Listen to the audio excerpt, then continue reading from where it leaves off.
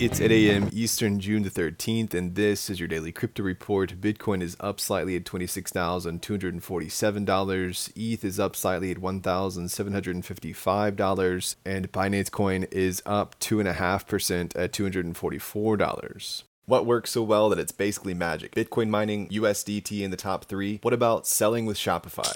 Shopify is the global commerce platform that helps you sell at every stage of your business. From launching your online shop to, did we just hit 1 million orders? Shopify is there to help you grow. From their all-in-one e-commerce platform to their in-person point-of-sale system. Wherever and whatever you're selling, turn browsers into buyers with the internet's best converting checkout, up to 36% better compared to other leading commerce platforms. Sell more with less effort thanks to their new AI solution, Shopify Magic. My favorite thing about Shopify is no matter how much you want to grow, they have the solutions you need to take control and level up your business. Shopify powers 10% of all e-commerce in the US and millions of other entrepreneurs across 175 countries. Plus, Shopify's award-winning help is there to support you every step of the way. Businesses that grow with Shopify. Sign up for a $1 per month trial period at shopify.com/DCR, all lowercase. Go to shopify.com/DCR to grow your business, no matter what stage you're at. Shopify.com/DCR.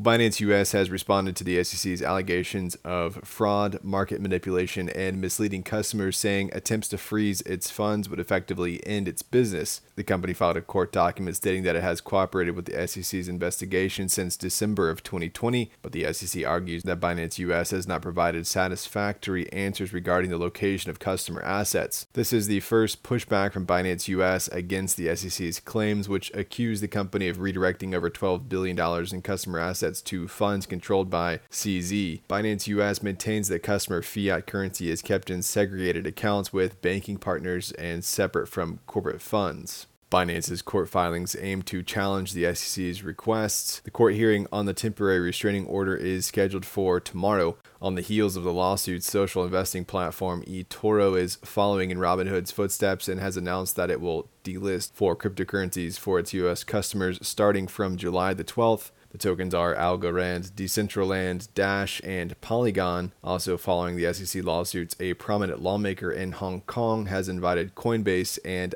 other exchanges to register in the region. Well, Apple has given a warning to the creators of the decentralized social media app Damus, saying the app will be removed from the App Store unless it updates to comply with Apple's guidelines. The issue revolves around Damus's Zaps feature, which enables users to earn Bitcoin tips on their posts. Apple argues that these tips should be conducted through in-app purchases rather than external mechanisms. Damus core developer William Kasserin acknowledged that the Zaps feature will likely be removed to meet Apple's guidelines. Damus emphasized that it does not sell digital goods, but simply facilitates peer-to-peer transactions similar to Venmo or Cash App. And finally, decentralized lending protocol Sturdy Finance has offered a $100,000 bounty to the attacker who stole 442 ETH, or around $800,000 from the platform. The project's founder, Sam Foreman, confirmed in a tweet that the team sent an on-chain message to the attacker's address offering the bounty and stating they would not pursue criminal charges if the funds are returned. Sturdy Finance has suspended its markets to prevent further losses and assured users that no other funds are at risk. The team is also conducting a thorough security investigation.